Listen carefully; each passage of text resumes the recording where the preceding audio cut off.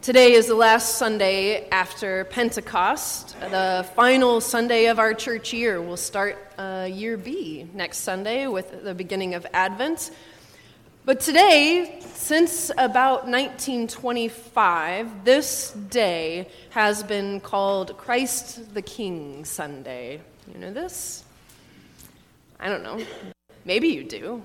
In terms of public awareness, I think this holiday ranks right up there with like Bubble Wrap Appreciation Day or National Scrapple Day. Like these holidays that really do exist, but only for a few people with some very niche interests.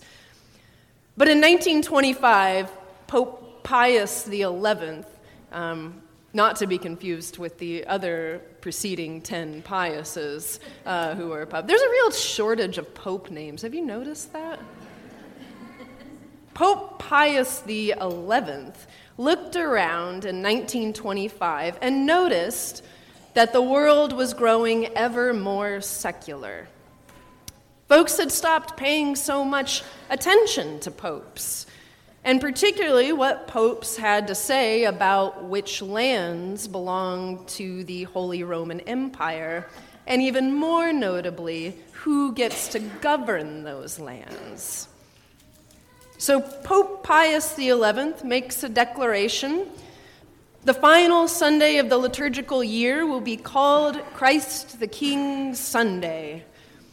The official title is the Solemnity of our Lord Jesus Christ, King of the Universe. I am not making this up. King of the Universe, because no one listens to popes anymore. It's sort of breathtaking in its irony, isn't it? It reminds me of driving through these abandoned back roads in Kansas, making my way home and spotting a billboard in the middle of a field urging me to follow Jesus. Like, I'm covered, and there's no one else here. Who are you talking to right now?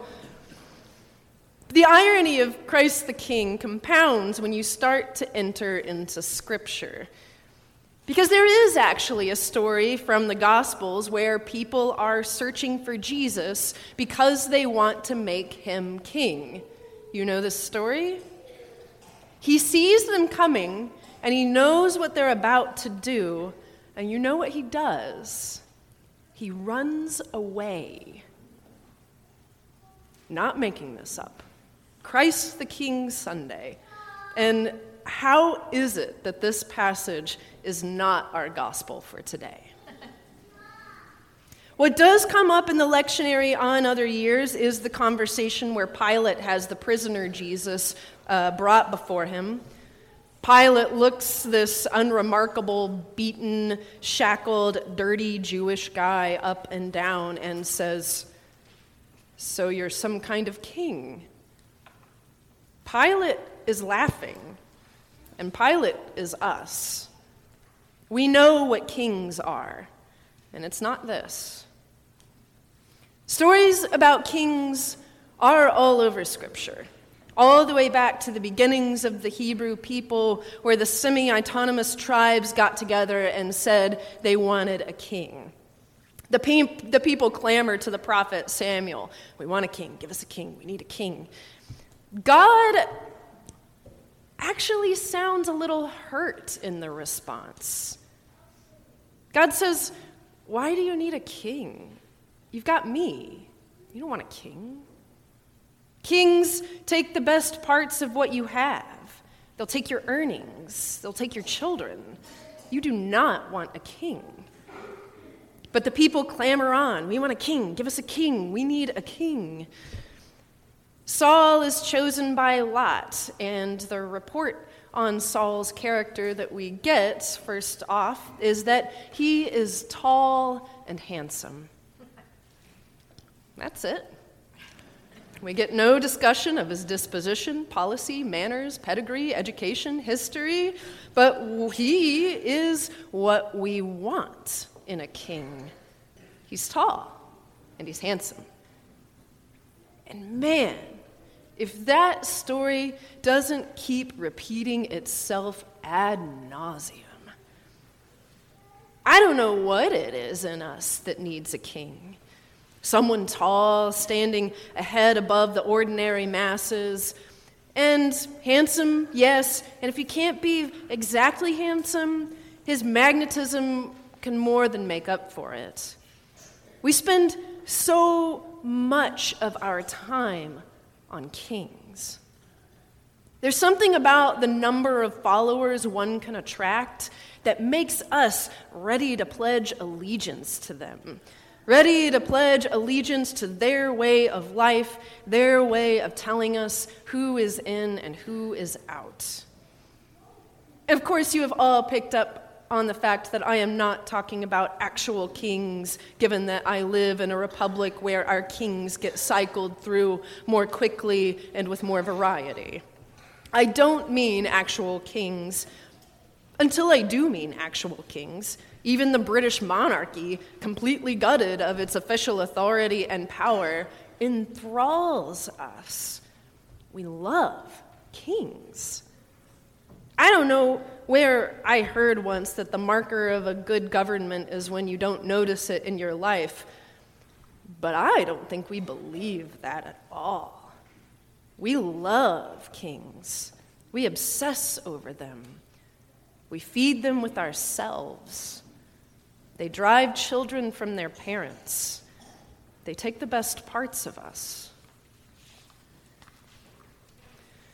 Christ the King Sunday, a small and strange billboard posted in a land where all we know are kings.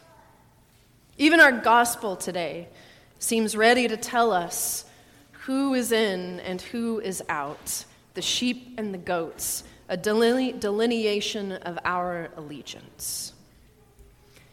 This is one of the more famous passages of Scripture, from Matthew 25, where we hear that feeding the hungry, clothing the naked, visiting the prisoner, welcoming a stranger are the unlikely markers of those who belong and are made for God's kingdom.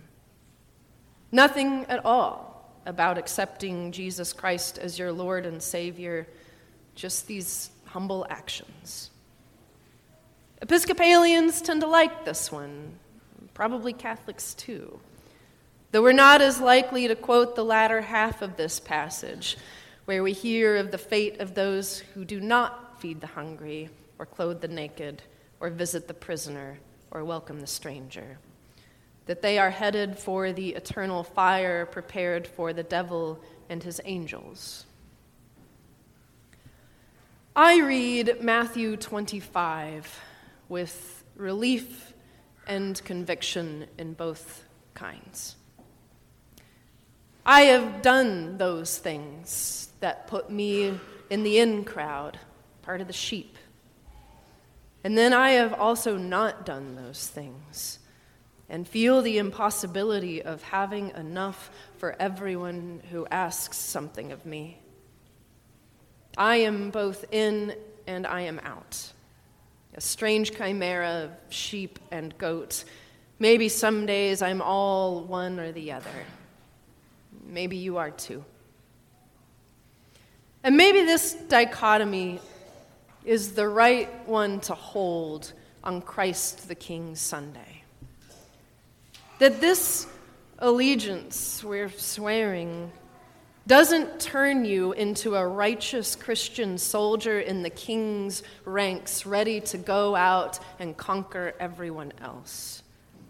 But it actually begins to blur the lines in between enemy and friend, the line in between who's in and who's out, that line that runs right down the middle of you too.